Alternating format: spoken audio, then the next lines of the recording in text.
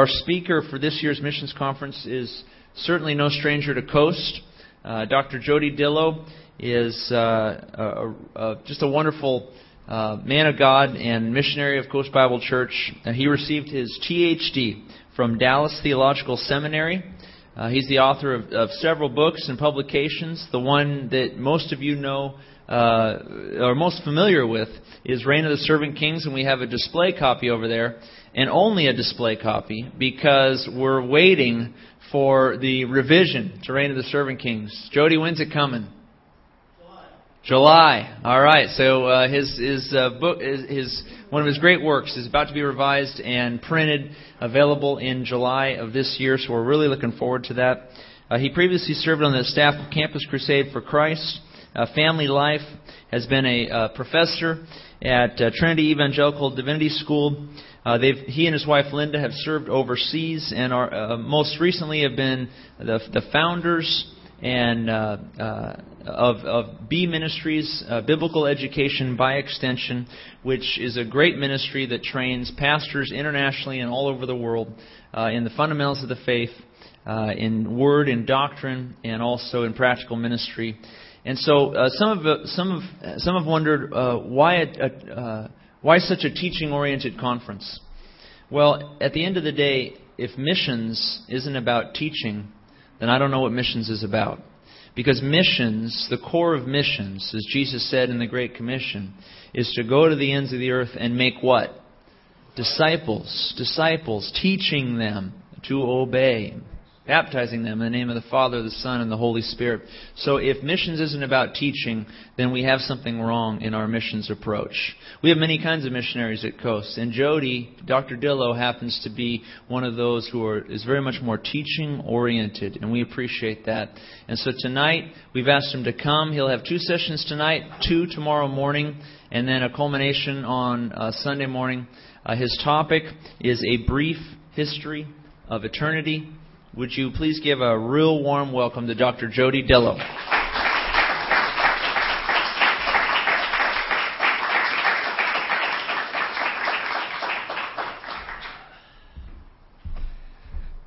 Good evening. It's good to be here. I've been looking forward to being with you. Okay. For a number of years, the subject of cosmology has fascinated me. I hope out with all those big scientific words hasn't scared you. We'll explain it very carefully. But one of the things that has really interested me is the question of why did God create? Why are we here? What is the purpose of human existence? And the reflections that I'm going to introduce you to the next couple tonight and tomorrow morning are all going to deal with that and revolve around it. This has had quite a personal impact on my life as I have sought to understand how I can identify my own life purpose with God's purposes, which I think is ultimately the key to finding meaning and significance. Why don't we open in a word of prayer and just ask God to meet us. Father, we do pause to give you thanks that you do have a wonderful purpose for each of us, and it's grounded in an eternal plan. We pray that as we consider some of these scriptures together, that you might be present, bringing encouragement, illumination, perspective on life and its meaning.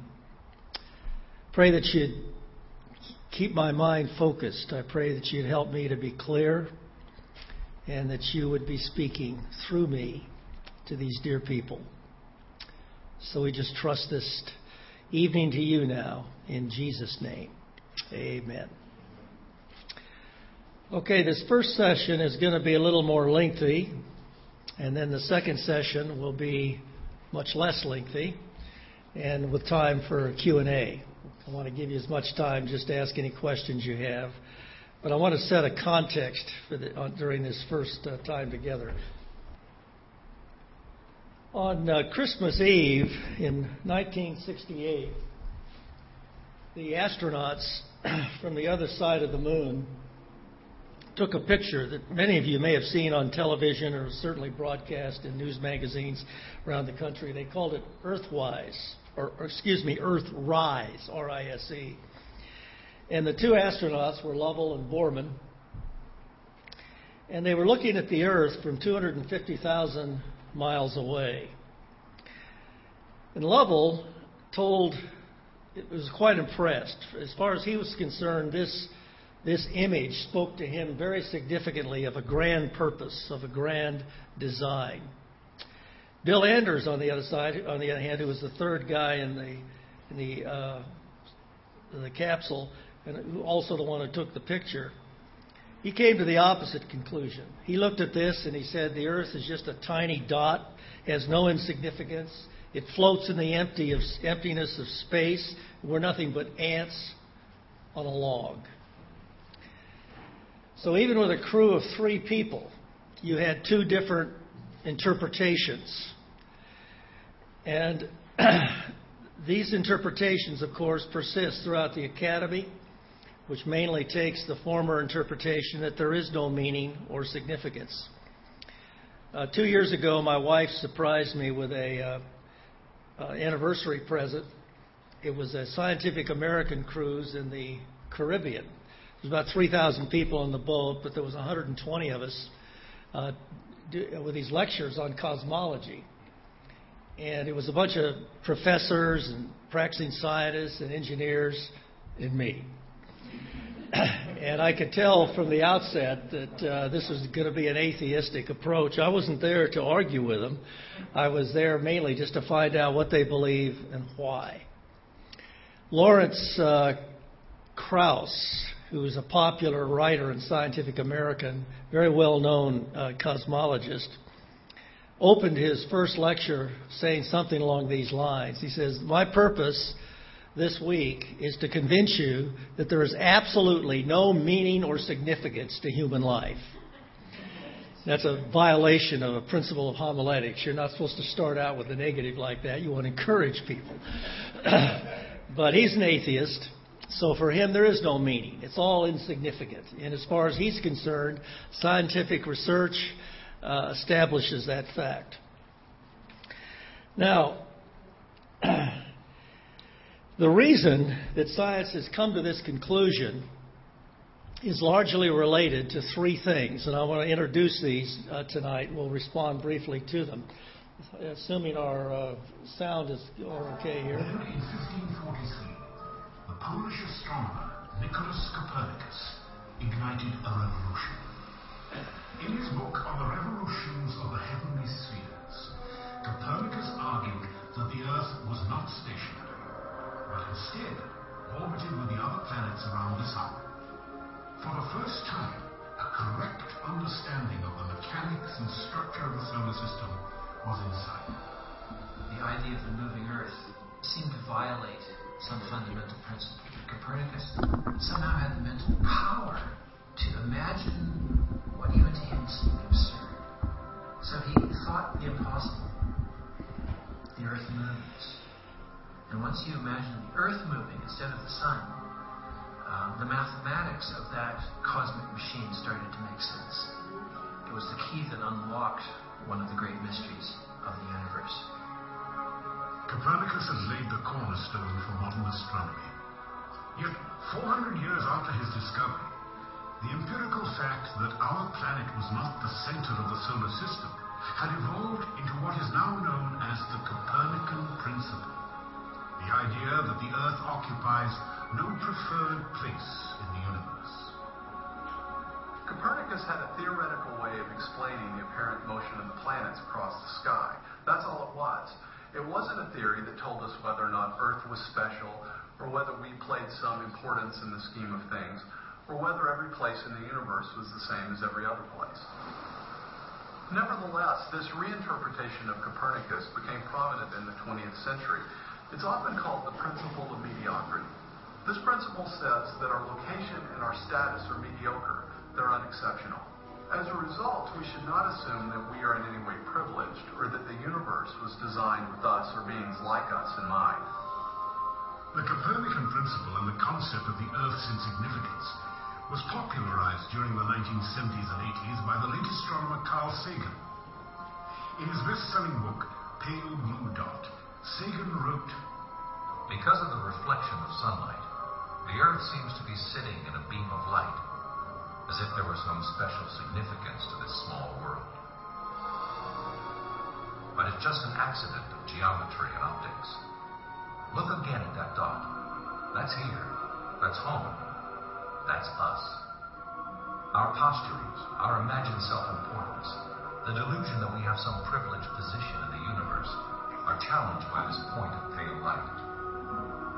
Our planet is a lonely speck in the great enveloping cosmic dark." When I was at Cornell University working with Campus Crusade for Christ, Sagan was on the faculty there. And I was working with a number of graduate students in astrophysics that tried to witness to him. And it was a pretty blank wall. Professor Sagan died a number of years ago. But he represents the academy, utter meaninglessness of human life. And this Copernican revolution was very significant psychologically. I think you and I take it for granted, correctly or incorrectly, that, the universe is big and, we're just someplace in it. But up to the time of Copernicus, man had a sense that he was at the center. In fact, he thought he was at the geographical center. This started with Aristotle, and man believed that for almost 2,000 years. But when Copernicus said, no, the Earth is moving around the sun instead of the sun around the Earth, there was a great psychological shift that went on in Western culture, because it was thought to be something that refuted the biblical concept that we had special significance, that we were in a special place, that the Earth and man on it had a unique purpose in the eternal purpose of God. But there was a second factor, and that's the size of the universe. Up until the time of Copernicus and Galileo, and more recently, 1926, with Edwin Hubble, it was believed that the universe was relatively small. But then when Hubble at Mount Wilson Laboratory in 1926 began to chart the stars and these galaxies, he discovered that they were retreating. And he discovered that what was known as the Andromeda Nebula wasn't within the Milky Way galaxy, wasn't a nebula at all, but it was another galaxy. And then they found out that there's billions of galaxies. And we're just one of billions, of hundreds of billions of trillions of stars. And all of a sudden, there was a psychological confirmation and a shift that continued that we really are significant. Like Sagan says, we're just a little blue dot in the midst of cosmic emptiness. And of course, the third thing that affected this was the theory of evolution. When Darwin came up with this, it was they now had a plausible explanation for the origin and the development of life that didn't require a creator. So a combination of these three things gave the Academy all of the ammo it needed to completely reject any supernaturalistic worldview. And of course, this permeates the Academy today. Well, what then is the meaning of our existence from a biblical point of view? Sagan says that the cosmos is all that is or ever will be. There's a very well-known cosmologist. He's a Nobel laureate by the name of Steven Weinberg. He read an excellent book on the Big Bang Theory. It's called The First 3 Minutes, in which he outlines what happened in the first 3 minutes of the so-called Big Bang. And he concludes. I read a lot of these books, and I many times I jump to the last chapter because a lot of them start getting speculative at that point. They try to deal with the question of what is the meaning of it all.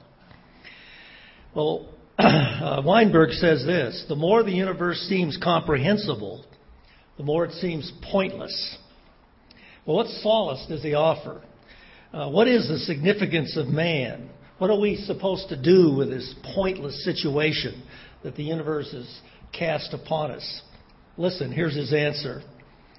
The effort to understand the universe is one of the very few things that lifts human life a little above the level of farce and gives it some of the grace of tragedy.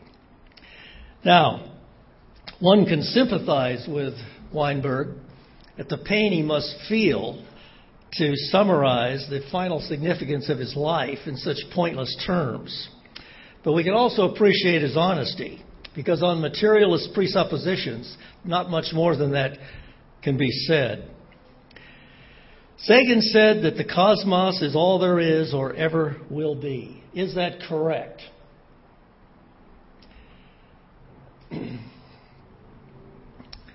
Well, Stephen Hawking thinks so. He says, so long as the universe had a beginning, we could suppose it had a creator. But if the universe is really completely self-contained, having no boundary or edge, it would have neither beginning nor end. It would simply be. What place then for a creator?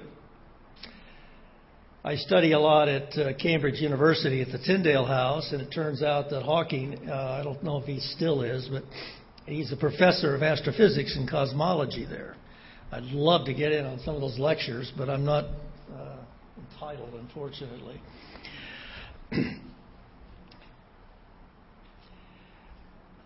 But is that correct? Is it true that there never was a beginning? I remember when I was working with Campus Crusade at Cornell University, what we did a lot is go take surveys in the student unions and whatnot. And I'd go up to some college student who was looking for an excuse not to study, that sitting in the student union and say, hello, I work with a student Christian movement here on campus, and we're trying to collect opinions from various students on various religious issues. You got a few minutes. Of course, that's a few minutes they don't have to study, so it's pretty easy to engage college kids in a conversation. So I took my survey, and then I started a discussion with this young man. And I asked him about his religious views. And he said, well, I've only got one. And I said, well, what's that? He said, well, there's no evidence for the existence of God. I said, really? He said, absolutely. It's a matter of faith, and I don't have it. Now, faith for him was the same view shared in popular culture. Faith is a belief for which there's absolutely no evidence. It's kind of a blind leap, is how popular culture, you see it in the media all the time. All you have to have is a faith, The object of faith doesn't seem to be important in popular culture. Well, that's where this guy was. He held to Mark Twain's definition. Faith, said Twain, is believing something that any darn fool knows isn't true. Now, since this young guy was an engineer, I asked him to explain to me if he understood the second law of thermodynamics. Well, he was a little rusty, so I offered help. These two laws that we're going to talk about here are probably the most fundamental building blocks of modern physics. The first one, the law of conservation, says that energy, mass and energy, cannot be created or destroyed. They can change from one form to another, but there's no new stuff being created. Now, of course, as soon as you look at the origin of the universe, you've got some new stuff being created, so they have a little problem with that, and they're trying to figure out ways that, well, there must have been some energy before that changed into mass, but we won't get into all of that. So it's a straight line. If you look at the total amount of energy in the universe on the vertical axis over time, it doesn't vary. And the total amount of energy is the energy available to accomplish work plus the free energy. Now, there's the second law, on the other hand, defines that energy available to do work. If I take this coffee cup right here and I move it, well, the donut I had this afternoon, that was a lot of energy and calories in that, and that just went into that coffee cup to move it across the top of the desk. And when it moved across the top of the desk, believe it or not, there was a little heat expended because there was friction between the coffee cup and the top of the desk. Now, where'd that heat go? It went up here. So there was a certain amount of energy available for work that was lost. All that calories in that donut now have been lost for useful work. So the second law says that the total amount of energy available for work has now been disseminated. It's gone. You cannot recapture that energy, shove it back into the coffee cup, and bring it back. Another way of looking at it is that the second law suggests that all systems tend toward disorder. In other words, they move from order to disorder with the passage of time. So I drew this little thing out on a napkin to this young man, and I said, you notice something here? There's an intersection point. And what that means is that prior to that intersection point, mass and energy could not exist. You can't have more energy available to do work than there is total energy in the universe.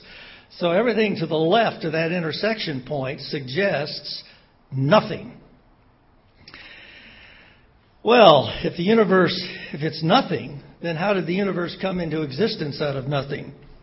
I've been reading a book, I haven't finished it yet, by Lawrence Krauss, who's trying to speculate on this, because he sees the implications of this. You got nothing before the Big Bang. And so it's almost humorous because the guy is so brilliant, but he zeroes in on, well, we need to reconsider the definition of nothing.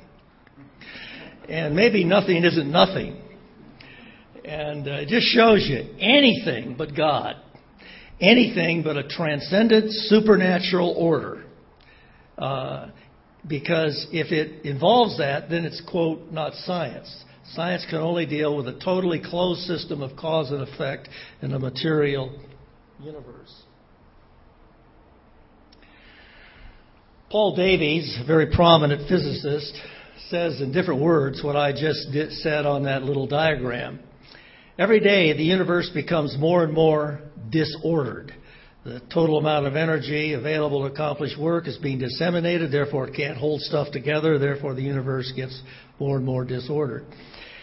If the universe has a finite stock of order, the universe cannot have existed forever. Otherwise, it would have reached its equilibrium state at an infinite time ago. Now, modern cosmologists believe that the entire universe started 13.7 billion years ago from a point of infinite density. Now, if you read the books, and some of them will wrestle with the meaning of the term infinite density, and some of them even admit we don't know what infinite density is, and so they have another word for it. They call it a singularity.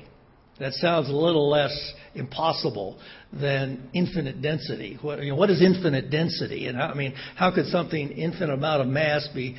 Well, at any rate. So, but there is some good evidence that the universe is expanding. If a train or a car, let's say you're standing by a railroad track, and a train is coming at you. The closer the train gets, the higher the whistle. It goes up in tone. But then when it passes you, it'll go boom, because it's going away from you. Well, the same thing happens to light. It's called a redshift. And if the galaxies are moving away from us, the light is redder than it should be. If it's coming toward us, it's bluer than it should be. Well, what Hubble discovered, and there's been all kinds of confirmation of this since, is that as they look at these galaxies, they're redder than they should be. They're moving away from us. Furthermore, they speculate. It's not just speculation. They've got a lot of data they're building on, but that the universe, starting in this Big Bang over a period of 13.7 billion years, as it expands, it cooled. Now, you see that all the time. You lift the lid off of a boiling pot of water, and the temperature drops because it's expanding. The steam is expanding. And they calculate that if the universe is in fact expanding and it's that old, then today the temperature, they call it the cosmic microwave background radiation, the temperature should be 2.7 degrees Kelvin, which is 3 degrees above absolute zero. Well, lo and behold, a couple of Bell Lab scientists in the 60s, looking at all that white static we used to see on our TV screens back in the 50s, because, they shut it off after the Star-Spangled Banner, and it just nothing, those of you my age will remember that. And you saw that white. And a percentage of that white was this cosmic background radiation, and it was 2.7 degrees, exactly like the Big Bang predicted. Now, all of this established very clearly that the universe, there's other evidences for the Big Bang, but I don't want to spend a lot of time on this. But all of this established in the minds of the Academy that the universe is expanding, and it cannot have been expanding forever, because if it's of infinite age, it would already have expanded to an infinite amount, but it hasn't. So it must have had a beginning. Well, this is a very strange development. One of the prominent astronomers, Fred Hoyle, wrote a book, God and the Astronomers. And he was responding to this new science and evidence that suggested that the universe had a beginning. Here's what he said. This is an exceedingly strange development. The development is unexpected because science has had such extraordinary success in tracing the chain of cause and effect backward in time. Now, we would like to pursue that inquiry further back in time, but the barrier to further progress seems insurmountable. It's not a matter of another year, another decade of work, another measurement, or another theory. At this moment, it seems as though science will never be able to raise the curtain of the mystery of creation. For the scientist who has lived by his faith in the power of reason, the story ends like a bad dream. He has scaled the mountains of ignorance. He's about to conquer the highest peak. And as he pulls himself over the final rock, he's greeted by a band of theologians who've been sitting there for centuries. Now, is life on Earth unique? On this cruise I was on in the Caribbean, we went to Puerto Rico to the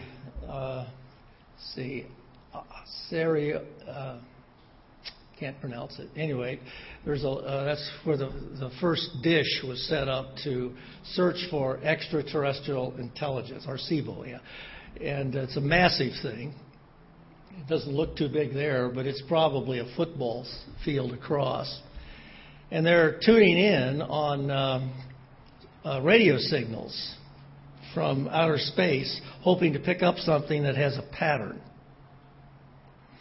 It has a pattern that suggests an intelligent source. How many of you saw the movie Contact with Jodie Foster? Good flick if you're into science fiction.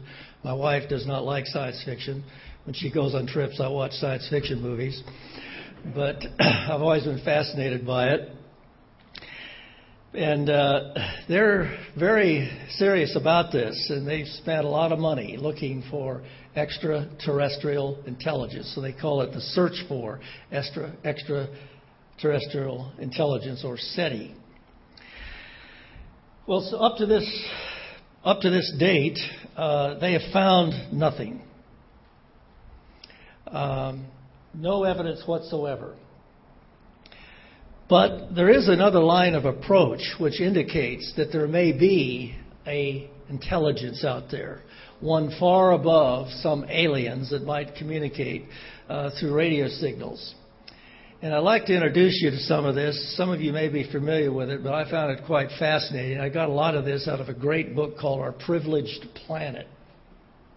None of these alien worlds know the stars, or even offers a clear view of the sun. Now, of course, if you were suddenly transported to Titan or Venus or to one of the outlying gas giant planets, the lack of a clear view of the universe wouldn't be much of an issue because you'd be dead. But that's precisely the point. If we're right, if the conditions for habitability and scientific discovery appear in the same places, then you're going to get conditions like you do on Earth, an atmosphere that sustains complex life like ourselves and also enables scientific discovery of the universe around us. The virtues of such an atmosphere are continually tested. As the Earth moves through space, it is bombarded by radiation from throughout the universe. This radiation is emitted by the Sun and other celestial objects, including supernovas and distant galaxies. It reaches our planet in wavelengths described as gamma, X-ray, ultraviolet, visible, infrared, microwave, and radio. Together, they comprise the electromagnetic spectrum. Almost all of these wavelengths are invisible to the eye and either lethal or useless to organic life. Yet within this spectrum of frequencies, a thin sliver of radiation proves essential to plants, animals, and human beings. In other words, there's really just a very narrow part of the electromagnetic spectrum that's going to be useful for living processes like photosynthesis. It's not as if life could have evolved to use gamma radiation or X-ray radiation or something like that. There's really just a narrow part of the spectrum that would be useful to life processes. Well, as it turns out, that's also the same narrow part of the spectrum that is the most informative about the various structures that we discover in the universe around us. These specific frequencies that enable plants to manufacture food and astronomers to observe the cosmos represent less than 1/trillionth of a trillionth of the universe's range of natural electromagnetic emissions. Fortunately, it is the type of light our sun produces in abundance, and that most easily penetrates the filtering shield of our atmosphere to reach the surface of the Earth.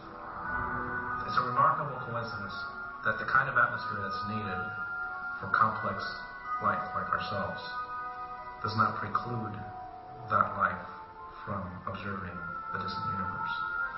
It's a surprise. It's something that you wouldn't expect just chance to produce. Why would the universe be such that those places that are most habitable also offer the best opportunity for scientific discovery?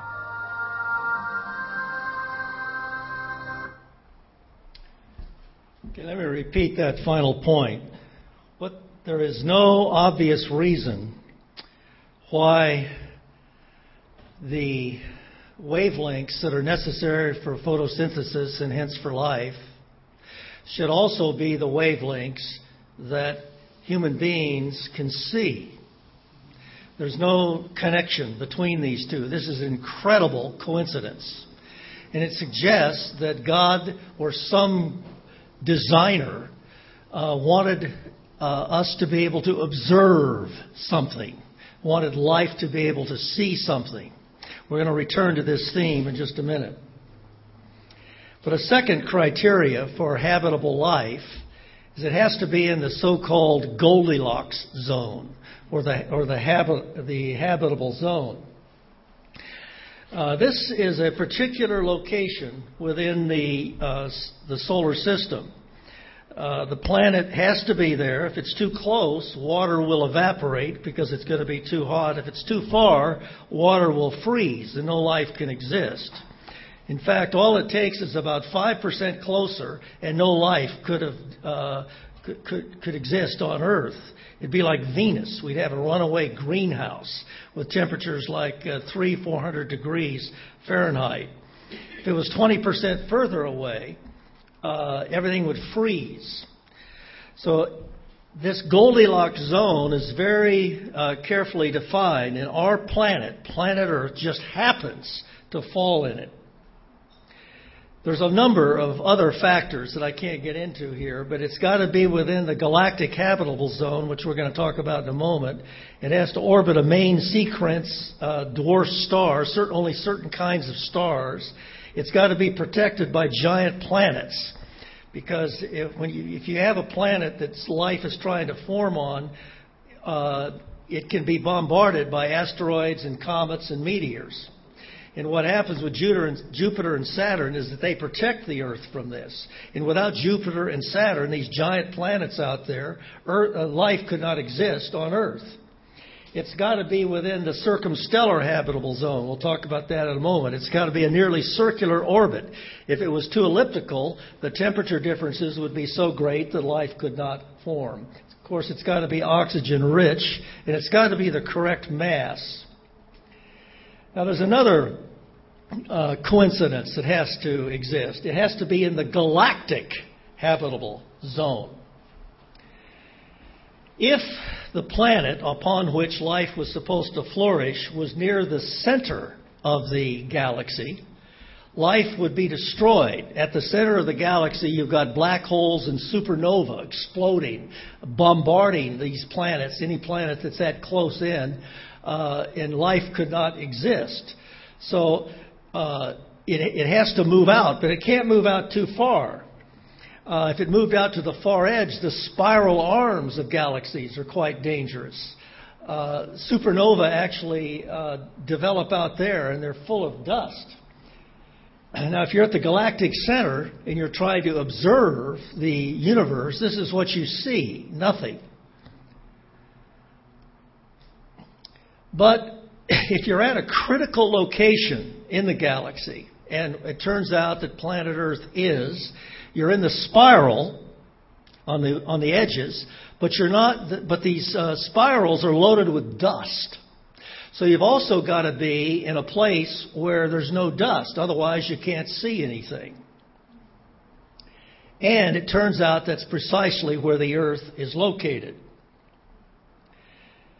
What this suggests is that the Earth is located at the best place in the galaxy for observation, for being able to see what's out there. And again, there's no logical reason between life existing and also being able to see have the most visible picture in view of the universe.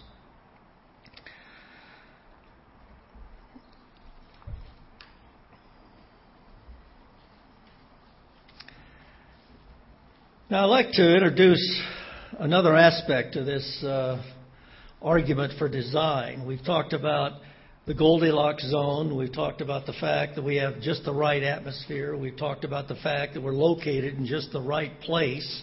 All of these coincidences begin to line up. But one of the most amazing is the fine-tuning argument.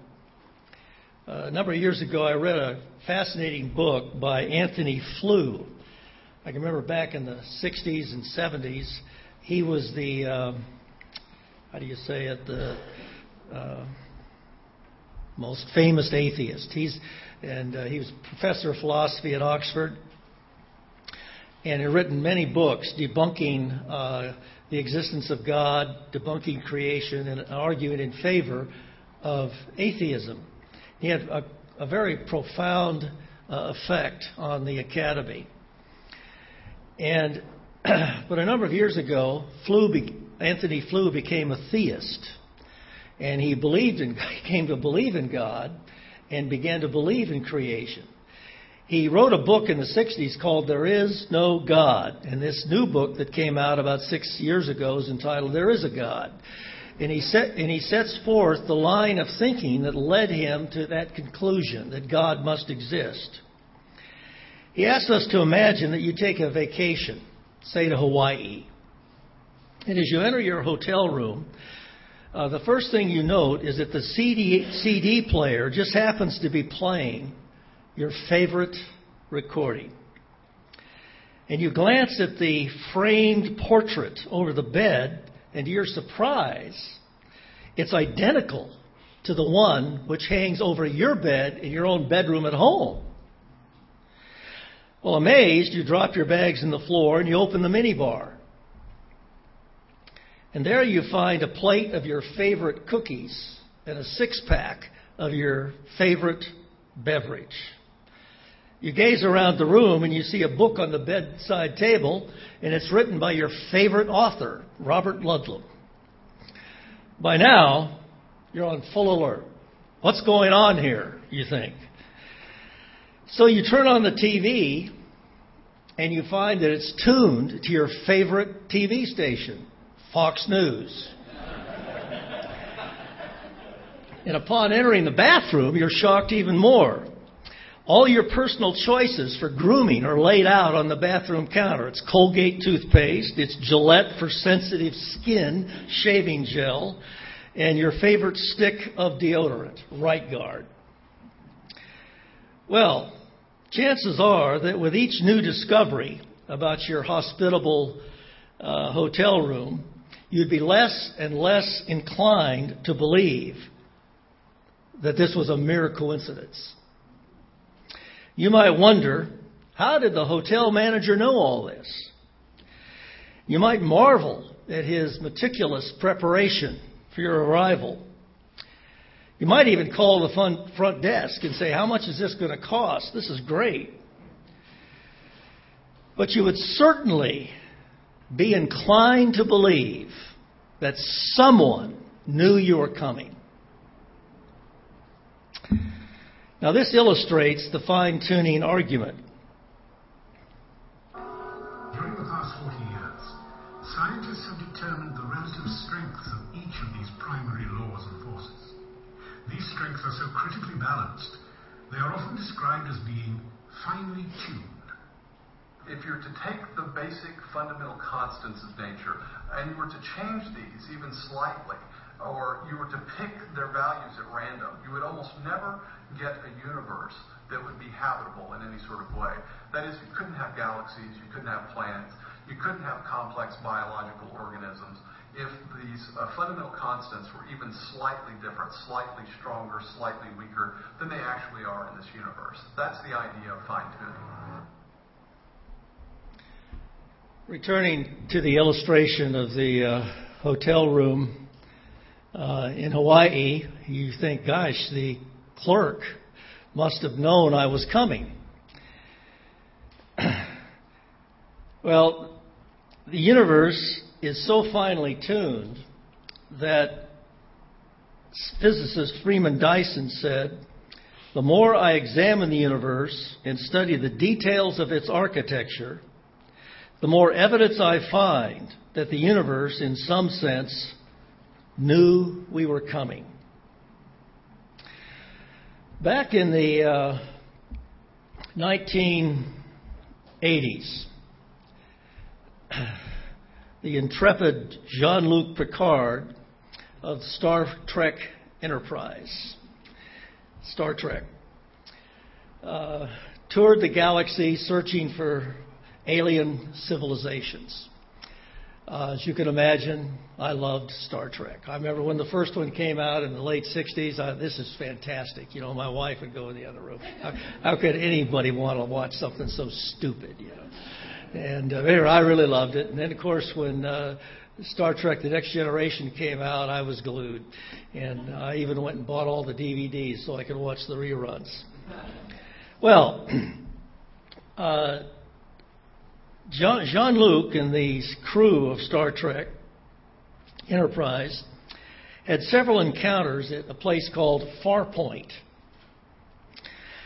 And while in this remote region of the universe, they encountered a race of obnoxious super beings called the Q. Now, the Q are seemingly omnipotent and an immortal species, and they live in the Q continuum, whatever that is.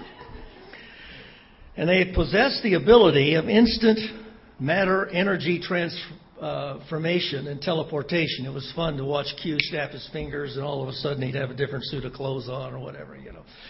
And so they because they had this control over space, matter, and time, they could do these spectacular things. And Q claimed to possess an IQ of 2005. They were first encountered by the crew of the USS Enterprise, Series D, at Stardate 2364 in an episode called Encounter at Farpoint. And among their many abilities was the ability to travel in time. Now, in our imaginary story, Q takes you back to the beginning of the Big Bang. And upon arrival, you enter a large room where a gigantic, complicated machine with many dials is located. I've tried to illustrate it here On the right-hand side, you've got all these dials that can be adjusted. Q explains that this is a universe-creating machine. And each of these dials have different fundamental constants of nature, like mass density, or the weak nuclear force, or the strong nuclear force, star mass, size of the sun, etc. According to Q, the great race of the Q used this machine to create the universe in which they live and the existing universe in which humans live. The Q, it seems, are the creators of everything. Well, the machine had a preview screen. You can see it in the lower left there, which allowed the Q to view the outcome of setting the dials at various amounts to see what kind of universe would result when they pressed the Create button. Q explains that these dials have to be set very precisely, or the universe-creating machine will spit out useless junk, which will be displayed on the preview screen. For example, if the gravitational constant is set just a little higher, the universe would collapse in a few seconds into a giant black hole. Well, you ask, how precisely do these dials have to be set? Well, after a few sneering comments about human intelligence, Q responds by saying that they found only one possible combination that produces a universe evenly mildly habitable. What is the number at the top of the keypad, you ask? Oh, Q explains, that's the grand unified combination. This is the only number that results in a habitable universe like our own.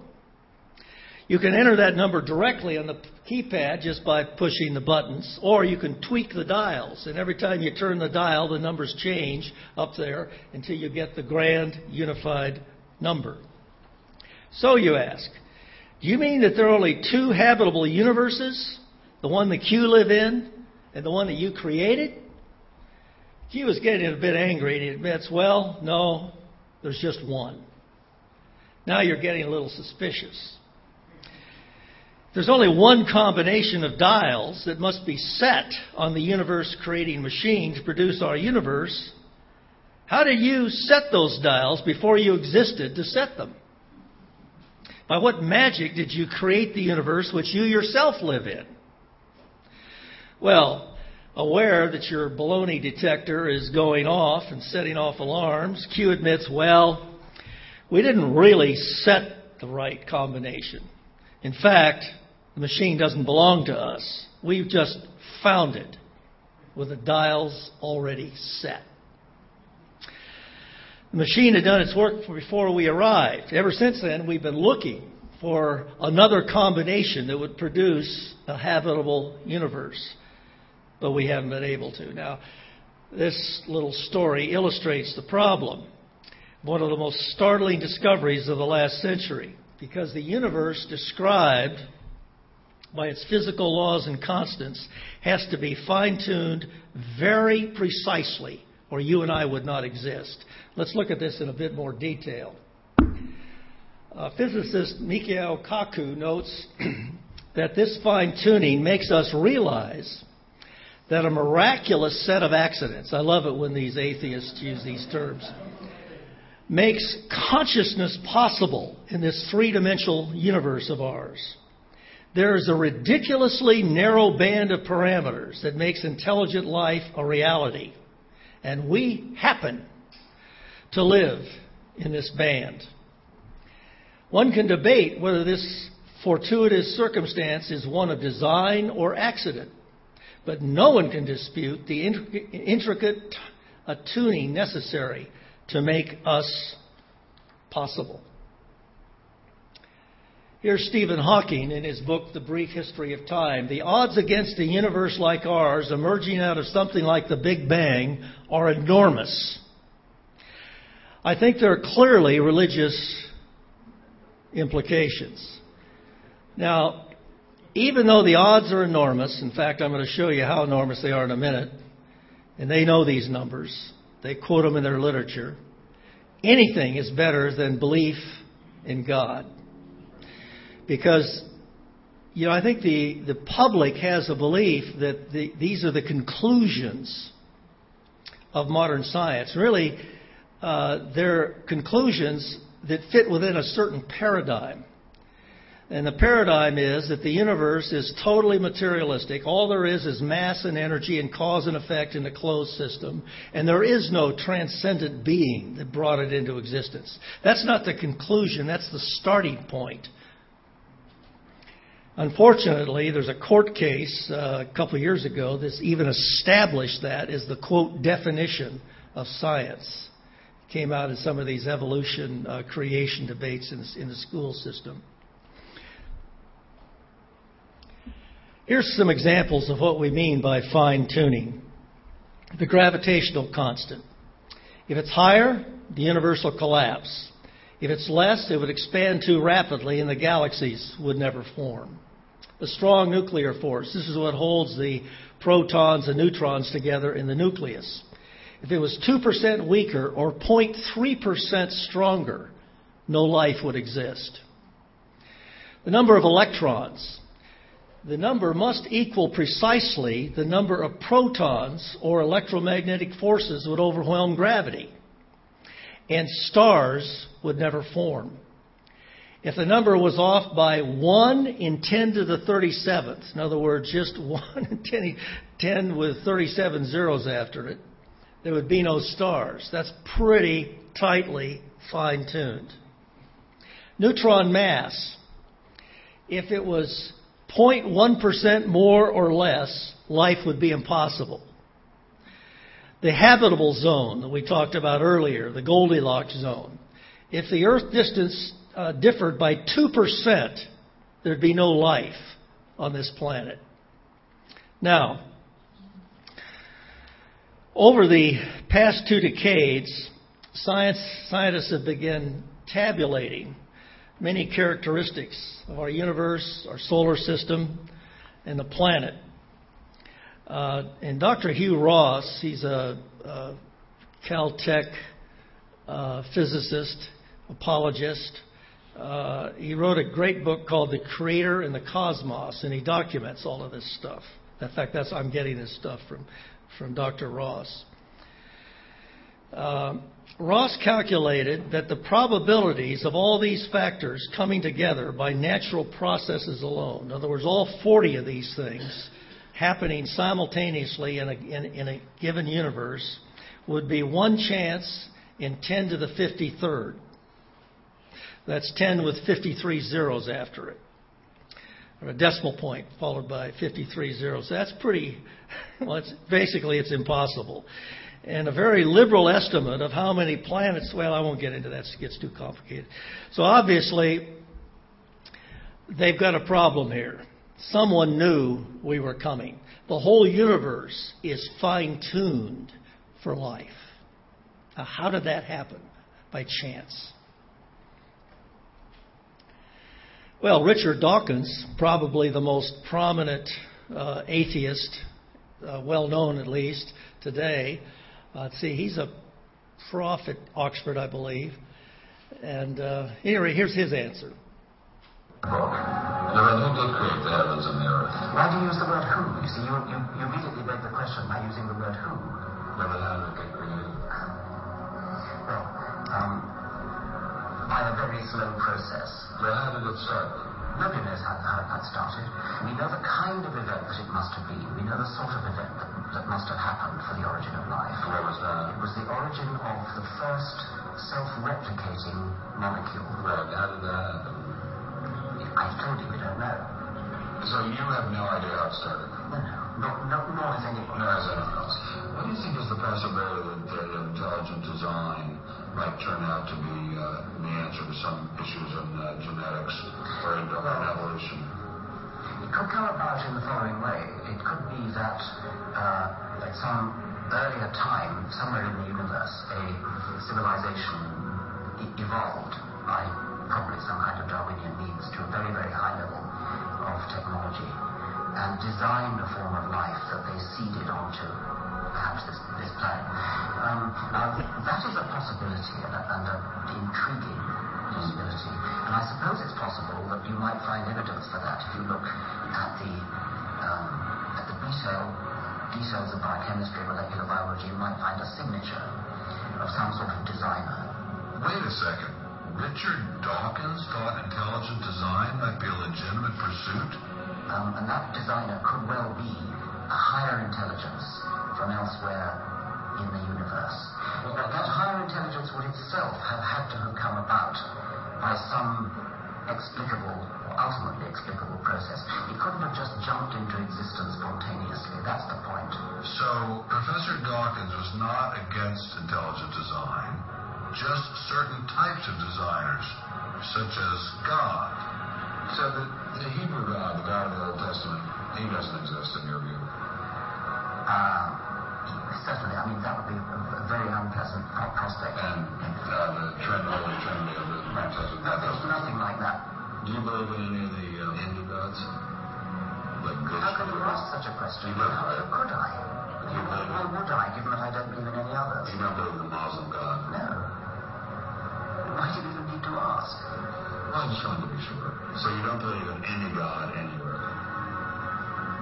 Any God anywhere would be completely incompatible with anything that I've said in I'm just trying to make sure you don't believe in any God anywhere. No. What if after you died you ran into God?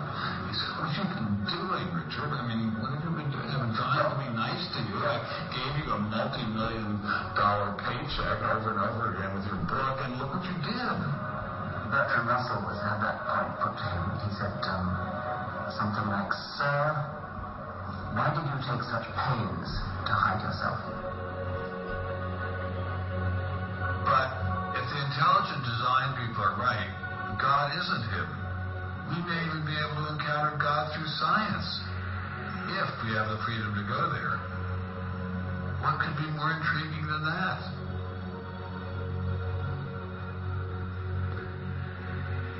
We take freedom for granted here in the United States. Freedom is what this country is all about.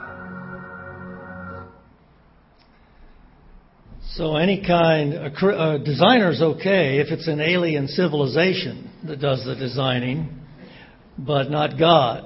And of course, then the question is, well, where did that alien civilization come from? Well, by some natural process, he explained, that we don't know.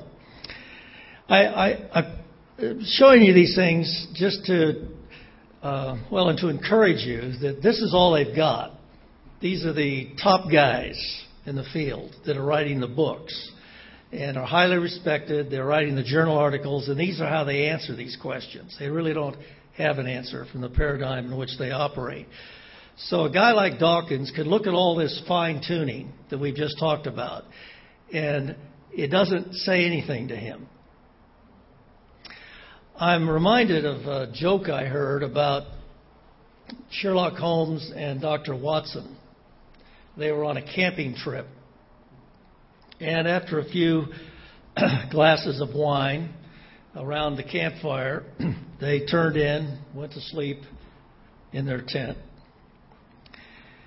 And then in the middle of the night, they looked up and they awoke and they looked up at the stars, and just a magnificent clear night high in the mountains, and it wasn't all wiped out by city light. A striking sight.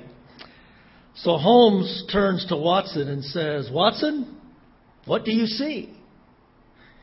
Watson says, "Oh, I see millions of stars." "What do you deduce from this?" "Well, astronomically, I see there are millions of galaxies, stars, and probably millions of planets. Astrologically, I see that Saturn appears in the constellation Leo, and I see the constellations Orion and the Pleiades.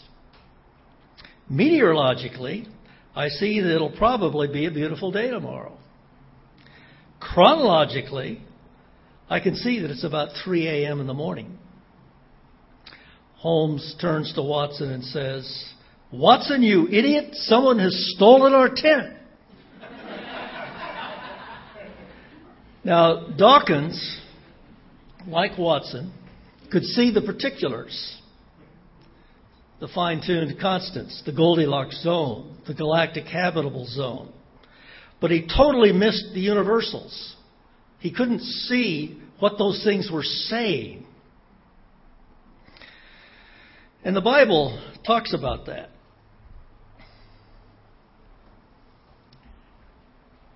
Well, okay, let me read this one quote. Habitability and discoverability, like winning the lottery twice in a row to find observers just where they can best make diverse discoveries, is doubly telling. Watson can observe. He can see all this. The scientists today can see. This is the sort of universe that an intelligent agent would have some interest in designing.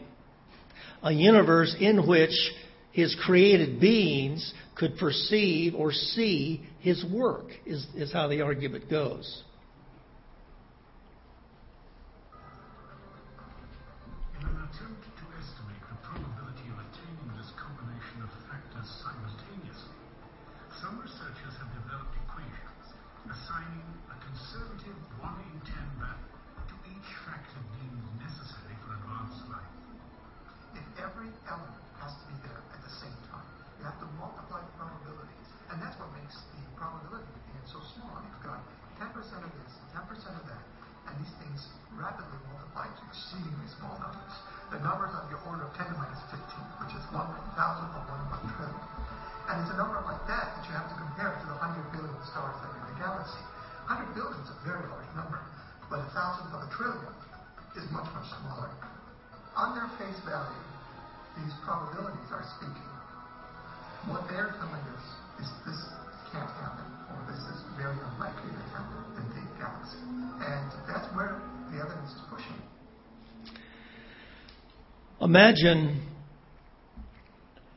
some explorers that climb, I can't remember the name of the mountain, but in Hawaii, and they go to the top of this mountain, and when they get up there, they find a telescope. And I think that's the Wilson Observatory. I may be wrong, but it's one of the well-known telescopes that astronomers use. Now, why did they locate the telescope on top of the mountain? Because that's the best place for seeing stars. The Earth just happens to be located in one of the best places in the universe for observing. This suggests purpose. We were placed here to observe something. Why? According to the Bible, He wants us to see His glory. And this leads us to the eternal purpose of God. According to the Bible, it's that His glory might be manifested. We're going to talk about that more tomorrow morning. And I want to close by looking a little bit at Psalm 19, because it gives us several indicators about the glory of God. You're all familiar with the passage, the heavens declare the glory of God, the firmament declares the work of His hands. Day after day pours forth speech. His message or word has gone out to all the world. His utterance to the end of the world. Okay, so as David lay looking at the stars in 1000 BC, he could say, "What is man that you are mindful of him?" But a message was going out. He could see the glory of God demonstrated in the creation. The heavens declare the glory of God. Day after day they pour forth speech. Night after night they display knowledge. There is no speech or language where their voice is not heard. Their voice goes out into all the earth, their words to the end of the earth. And this means that men are without excuse. For the wrath of God is revealed from heaven against all ungodliness and unrighteousness of men who suppress the truth in unrighteousness. See, that's what, in my opinion, that Dawkins and some of these men are doing. They're looking right at it and saying, I don't buy it. I've got to have another explanation. because that which is known about God is evident within them. For God made it evident to them, for since the creation of the world, His invisible attributes, His eternal power and divine nature have been clearly seen, being understood through what has been made, so they're without excuse. When Bertrand Russell stands before God and God says, "Why didn't you believe in me?" And Russell responds, "Well, there wasn't enough evidence." That was the story we just told. There was evidence for someone that wanted to look at it. And that's ultimately a moral issue. It's a choice of the heart. There are certain implications of seeing that evidence as pointing to a creator. It involves submitting oneself and obeying that creator and worshiping and honoring him. And the human heart does not want to do that, and it'll fabricate anything to suppress that truth. How do they do it? For even though they knew God, they did not honor Him as God or give thanks, but they became futile in their speculations, and their foolish heart was darkened. Professing themselves to be wise, they became fools.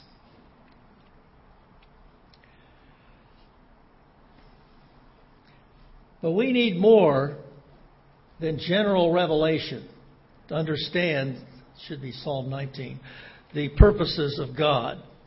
We need special revelation.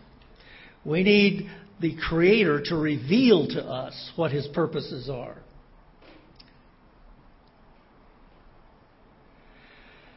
And that's what we're going to take a look at in just a moment. But I want us to break here. You've been very patient. Tried to intersperse it with some movies. I tell you what, when I see this stuff and I look at that beauty, I want to sing.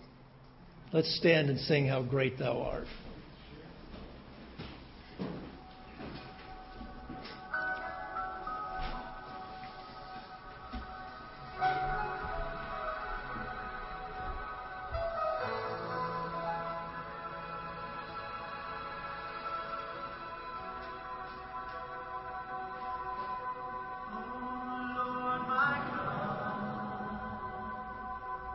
When I in awesome wonder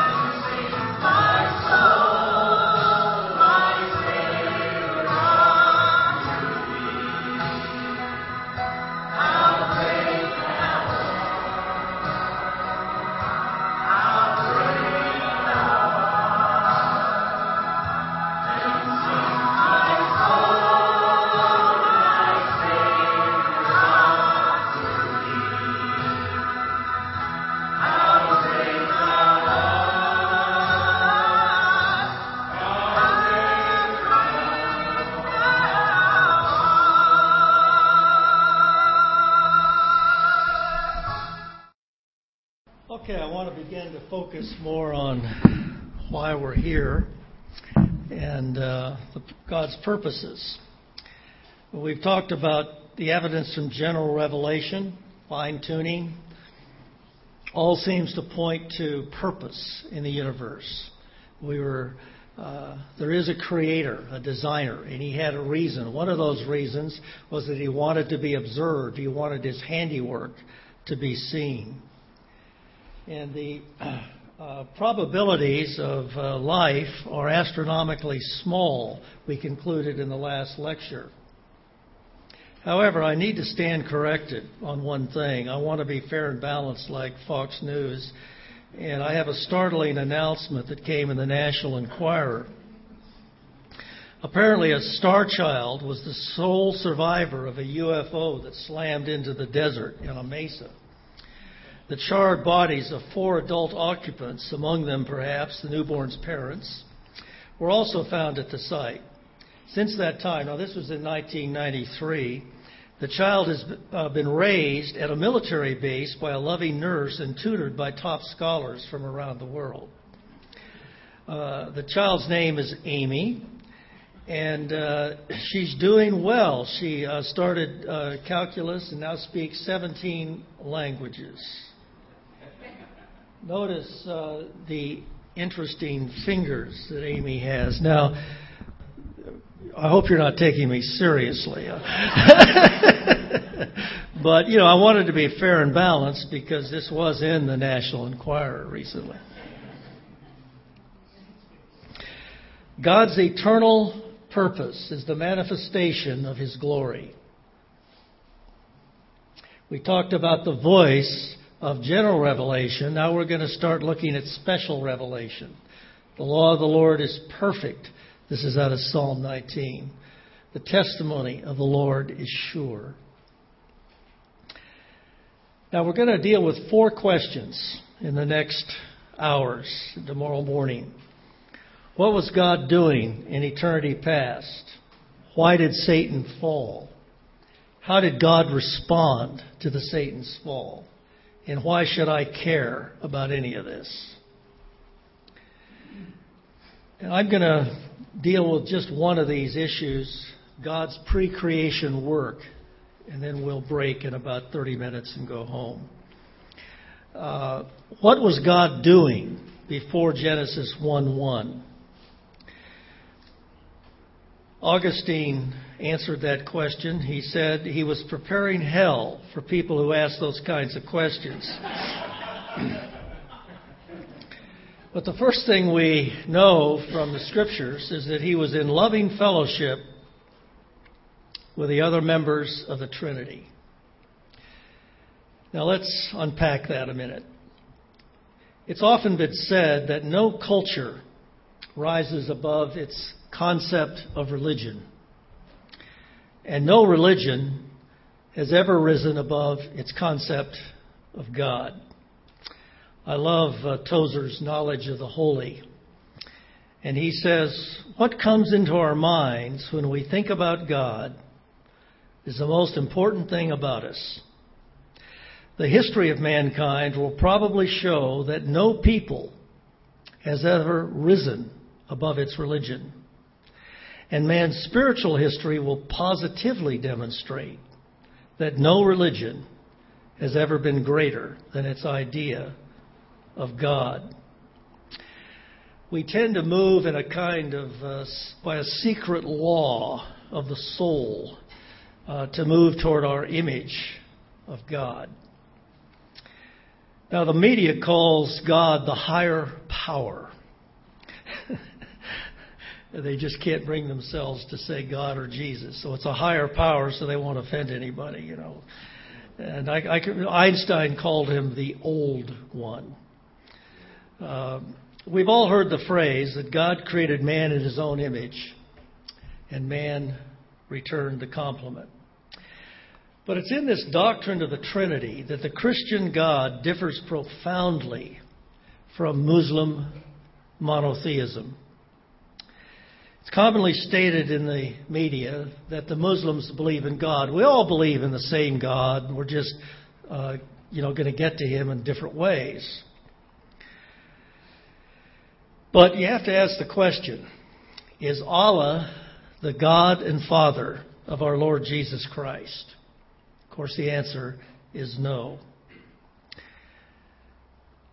Recently, I was visiting my grandchildren, and apparently the Muslims had distributed a Quran to every house in the neighborhood. So I picked up this Quran and I was reading through it. I remember back in I think it was the 80s, I read a lot of the Quran because I was interacting with a Muslim. And this professor had translated it, and he had a very interesting introduction to the Quran. And he cited a number of key passages out of various books of the Quran. One of them says, Allah is the one and only one. Allah is absolute and alone. Allah begets not. He has no children, in other words. Allah was never begotten. Notice there's a little denial there of the birth of Christ. Apparently, Muhammad misunderstood the meaning of only begotten. It does not mean physical begetting. It means the supreme one, the priority one, the principal one. Allah has none comparable to him. Now think about all this for a moment. Imagine this eternally alone, lonely being that's existed from all eternity. The statement of 1 John that says God is love is very basic to Christianity. But for love to be love, there has to be a subject who loves and an object who receives that love. Thus, if there were no multiplicity of persons in the Godhead before the creation of the world, God would be unable to love. For love to be loved, there must be someone to love. The Trinity provides an answer. The Father loves the Son loves the Father, the Holy Spirit loves the Son, and the Son loves the Holy Spirit. There's an interplay, there's fellowship, there's unity, there's love, companionship among the Trinity. I love the way that, I thought I had this quoted here, that Charles Hodge puts it in his systematic theology. He says, a Unitarian, one-personed God might possibly have existed. And if revealed as such, it would have been our duty to acknowledge his lordship. But nevertheless, he would have always remained utterly inconceivable to us. One lone, fellowless, conscious being, subject without object, conscious person without environment, righteous being without fellowship or moral relations or sphere of right action. Where would there be to him a sphere of love, trust, truth, or sympathetic feeling? Before creation, eternal darkness. After creation, only an endless game of solitaire with worlds for pawns.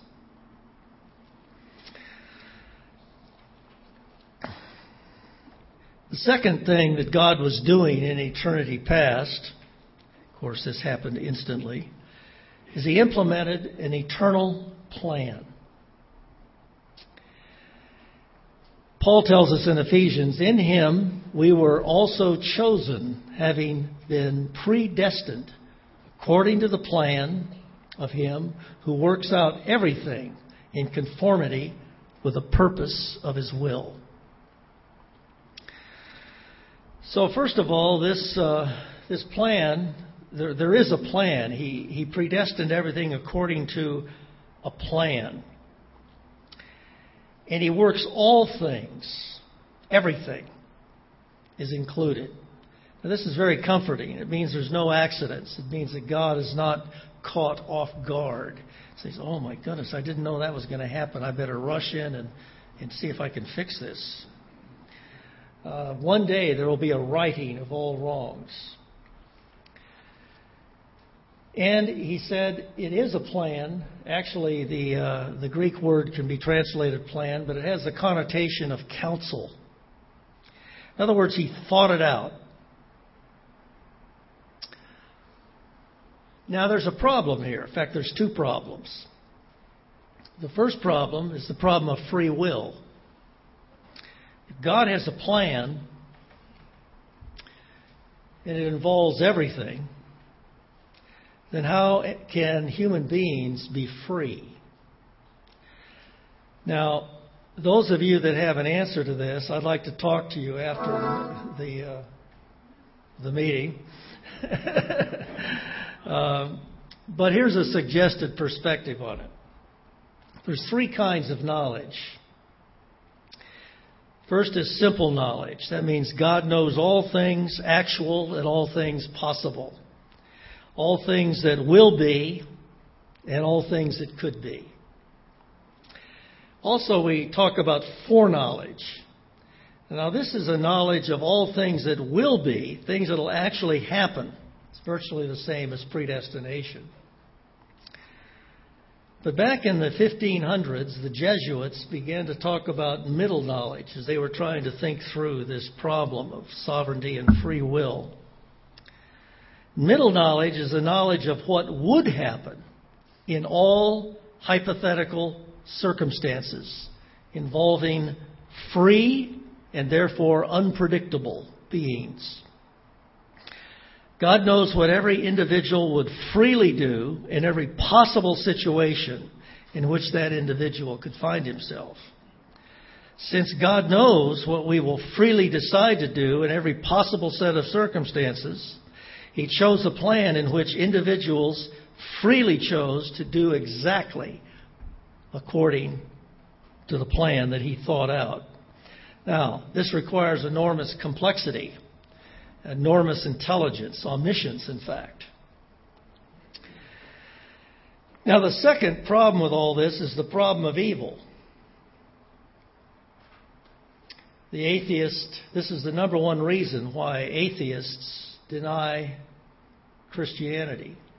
How could a loving God allow all this suffering? How could He permit evil and suffering? The argument goes like this. Major premise. God is omniscient, so He knows evil exists. He's omnipotent. He has the power to remove it. And He's loving. He doesn't want it.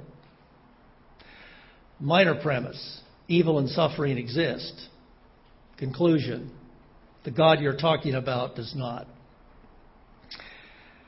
And when you read books by the atheists, by the evolutionists, they always come back to this. And admittedly, this is a difficult problem. In fact, I would say in my own life, although I've resolved this now, in the past, this has been a major stumbling block for me. Imagine for a moment, though, that the universe is a giant philharmonic orchestra. The stars, the galaxies, the planets, the individual actions, good and bad, are all instruments. You've got violins, drums, pianos, organs, flutes. And they're all playing a symphony. And the symphony is entitled The Glory of God. Beautiful symphony. And let's say that you're an usher. Your job has been to seat people at the symphony. And you've been doing this for several billion years. And one day you come home, let's say you're married, and you come home and your wife says, "Well, Bill, what'd you do today?" "Oh, well, I sat people at the beautiful symphony, The Glory of God." "Wow, but you've been doing that for several billion years. Anything new or anything different happened today?" "Well, yeah. As a matter of fact, there was something." "Well, what?" "Well, I did something I'd never done before. I listened." "Oh, well, how'd you like it?" "I didn't like it at all." "Well, how long did you listen?" "Oh, I don't know, a minute or two." Bill, do you mean you passed judgment on a symphony that's been going on for billions of years by only tuning in on a couple of minutes of it? Yeah. Well, do you think that's a valid basis for judgment? Well, I don't care. That's just the way I see it. Now, this is the argument from our finitude. And the argument essentially says, is it possible that beyond our ability to comprehend, that there's facts, there's perspectives, there's reasons for all of this that we simply do not know about. But once we arrive, once we get to heaven, we'll say, I see how all of this ultimately had your good hand in it. Now, that's part of the answer.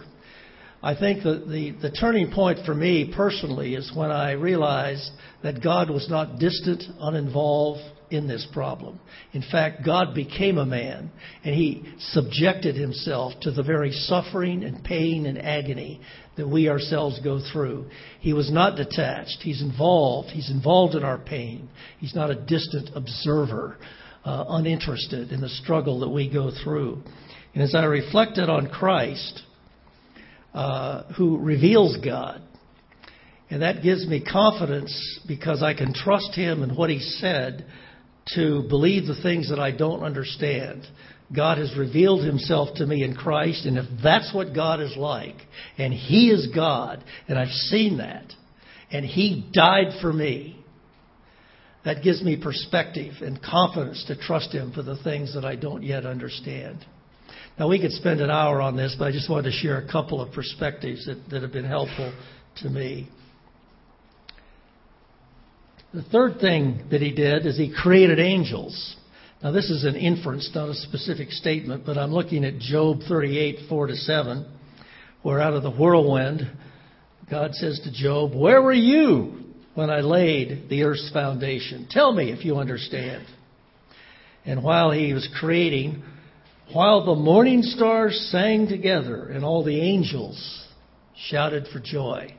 There's a number of other references in the Scripture to the fact that the angels, the angelic realm, was already in existence when God created the current universe. So apparently there was a pre-Genesis 1:1 universe of some sort. We have very little information, almost none about it. But it obviously existed because God was in it and so were the angels. So it's a valid inference, even though we don't know the detail. The third thing is He appointed His Son as the mediator. That's the third thing He was doing in eternity past. We're told in 1 Peter 1, 20-21, He was chosen before the creation of the world, but was revealed in these last times for your sake. A third thing that He was doing is He prepared, or fourth, I guess, He prepared kingships for His servant kings. This is found in the sheep and the goats judgment in Matthew 25, where when the Lord Jesus returns, there will be sheep and goats. Oh, my battery. Okay, we're going to be out of juice here, but that's okay. We're just about out of... I should have plugged this thing in. The king will say to those on his right, "Come, you who are blessed by my Father, take your inheritance, the kingdom prepared for you since the creation of the world." Now that word, the kingdom, there's no the in the Greek text. It probably should be rendered something like a kingship or a sphere of rule or responsibility.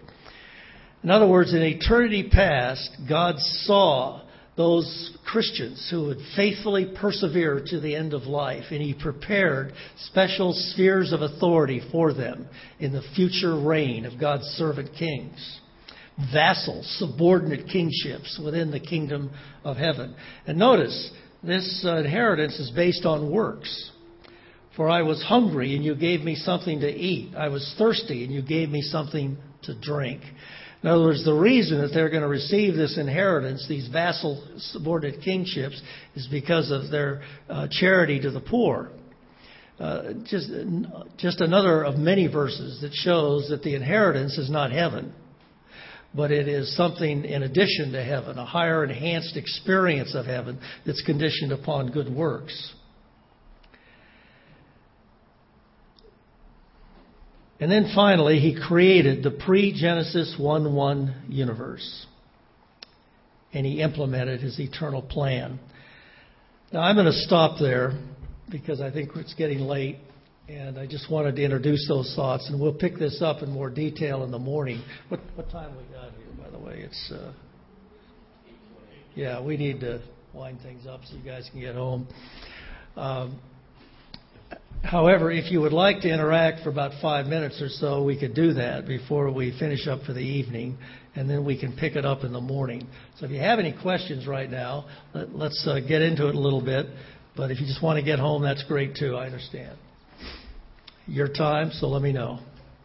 Yes, sir. There was a Scottish pharmacologist that spoke about apologetics along the lines of what we discussed earlier. A.E. Wilder Smith. Yeah, he had 3 earned doctorates. He wrote one dissertation in French. It was in chemistry, organic chemistry, another in biochemistry in German, and then a third in pharmacology at I think it was the University of London or something. In Austria, when he came to speak, it was Herr Dr. Professor A.E. Wilder Smith. That's how they would introduce him.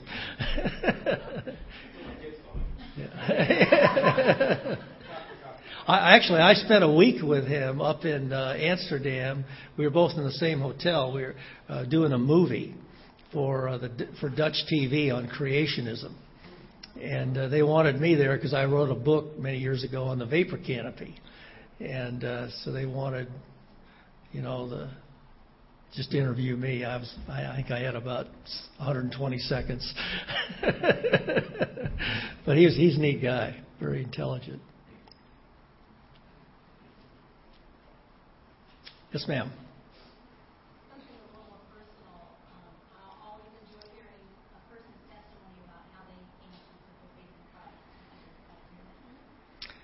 How did I become a Christian? Briefly, I came to college primarily to have a party and study electrical engineering on the side. I wasn't raised in a Christian home. I had great parents, but I had no exposure to Christianity. I think I'd been to church once or twice in my life. And I was going nowhere. I was extremely immature. And basically was just your stereotypical Animal House ATO fraternity guy. At the end of my freshman year, I was at one of our keg parties, and there was a young lady there. Her name was Mikey. And she wasn't smoking pot or boozing it like the rest of us were. In fact, she seemed a little out of place, and she was. I went up to her afterwards and asked her, started talking to her, and I asked her if she'd go out with me. She understandably seemed a little hesitant, but she said yes. She was going to a neighboring college, and I drove up there the following Friday to pick her up, and she'd been in the car about 5 minutes, and she started talking to me about a personal relationship with Jesus Christ. Well, this was not what I had in mind for the evening. But we spent about 3 hours. I don't even think we went to a movie or anything, and we went out to dinner and talked. It was very interesting. I couldn't believe it, but I never heard people talk like that. And for the next 3, 4, 5 months, we went out regularly, and I fell very much in love with her. Probably the first girl I ever had those kind of feelings for. And just prior to my sophomore year, she was killed in an automobile accident. And this completely destroyed me. I was so immature, I had no way of coping with this, and I basically drank away my sophomore year, flunked a couple of courses, just trying to numb the pain. Right after she died, I went down to her home to see her parents. And I'll never forget how they greeted me. I got out of that taxi. They lived about 45 miles away. And Jane, Mom Thomas, I call her Mom now, she's my spiritual mom, came out of the house, tears in her eyes, threw her arms around me, and she said, "Jody, we want you to know that we understand the pain you're going through, and we really love you, and we want to help you." And I was just flabbergasted. It was their daughter, and yet they were genuinely concerned about me. And we went in the house, and she started talking to me a little bit about a personal relationship with Jesus Christ. And that was the second time in my life I'd ever heard people talk like that. And they really reached out to me, and I came down to their home one weekend a month during my sophomore year. And Mom and I would stay up till the wee hours of the morning arguing about the heathen in Africa and all the contradictions in the Bible. And she was a Methodist, so she didn't have a whole lot of answers, but that wasn't kind to say. I didn't mean it like that. But they really loved me. I remember listening to Papa pray. It was the first time I'd ever heard a man pray. It really impacted me. It was just a simple prayer. And well, I'd flunked 2 courses, so I had to retake them in summer school. And we were living with a fraternity brother of mine. We were in the ATO house all summer, just the 2 of us. And we'd go to class in the morning and then go get a 6-pack of half quarts and get totally stoned and party at night. And I did that for 21 nights in a row. And at the end of that time, I just was disgusted with myself. And I can remember crying out to God, because I'd read the New Testament that year. I mean, Mom was after me. I had to go see all these pastors and everything. And I actually read the New Testament. And I said, God, I've been trying to figure this out for a year. I've been genuinely interested, but I don't know you in any way. So, at any rate, I went down to their home right after that summer to finish those courses, and she wanted me to go to this Christian college conference at Mount Hermon. Now, going to a Christian college conference was not my idea of fun. Further, I said, well, Mom, I just don't have any money. She says, no problem. I want you to paint the trim on our house, and I'll pay you for it. The problem was this conference was about 50 miles from my home in Sunnyvale, California. It was just before I had to go back to school, so I didn't have an excuse, Anyway, I got down there, and I ran into about 150 college kids.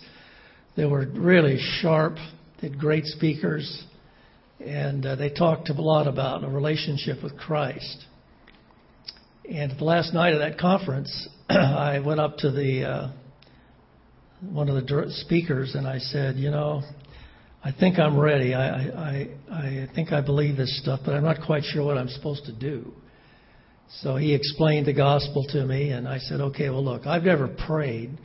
Would you pray out loud, and I'll follow you?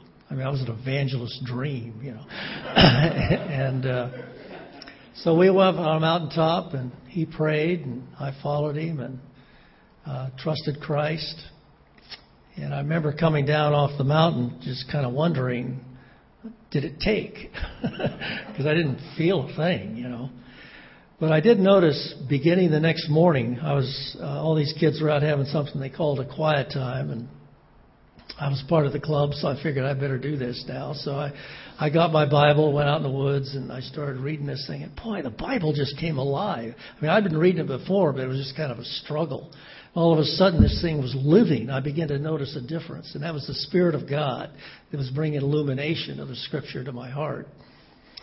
And I was followed up by Campus Crusade. They got me speaking in fraternity houses, so that put me on the line. I remember how nervous I was, and I was very well known on the campus for things other than commitment to Christ. But God really changed me. It was just dramatic for me. Now, a lot of people don't have that, but I just came from such a pit. And so it was a dramatic, life-transforming decision. And while at that conference, I met a young lady named Linda Nelson. And a year later, she was my wife. And Linda Nelson was the best thing that ever happened to me. And we have a great marriage, 4 kids, 10 grandkids. And we've been married 48 years this September. Gets better every year. Okay, that takes enough time. I talked too long about myself, but I realize that's kind of interesting to people. So I'll see you in the morning.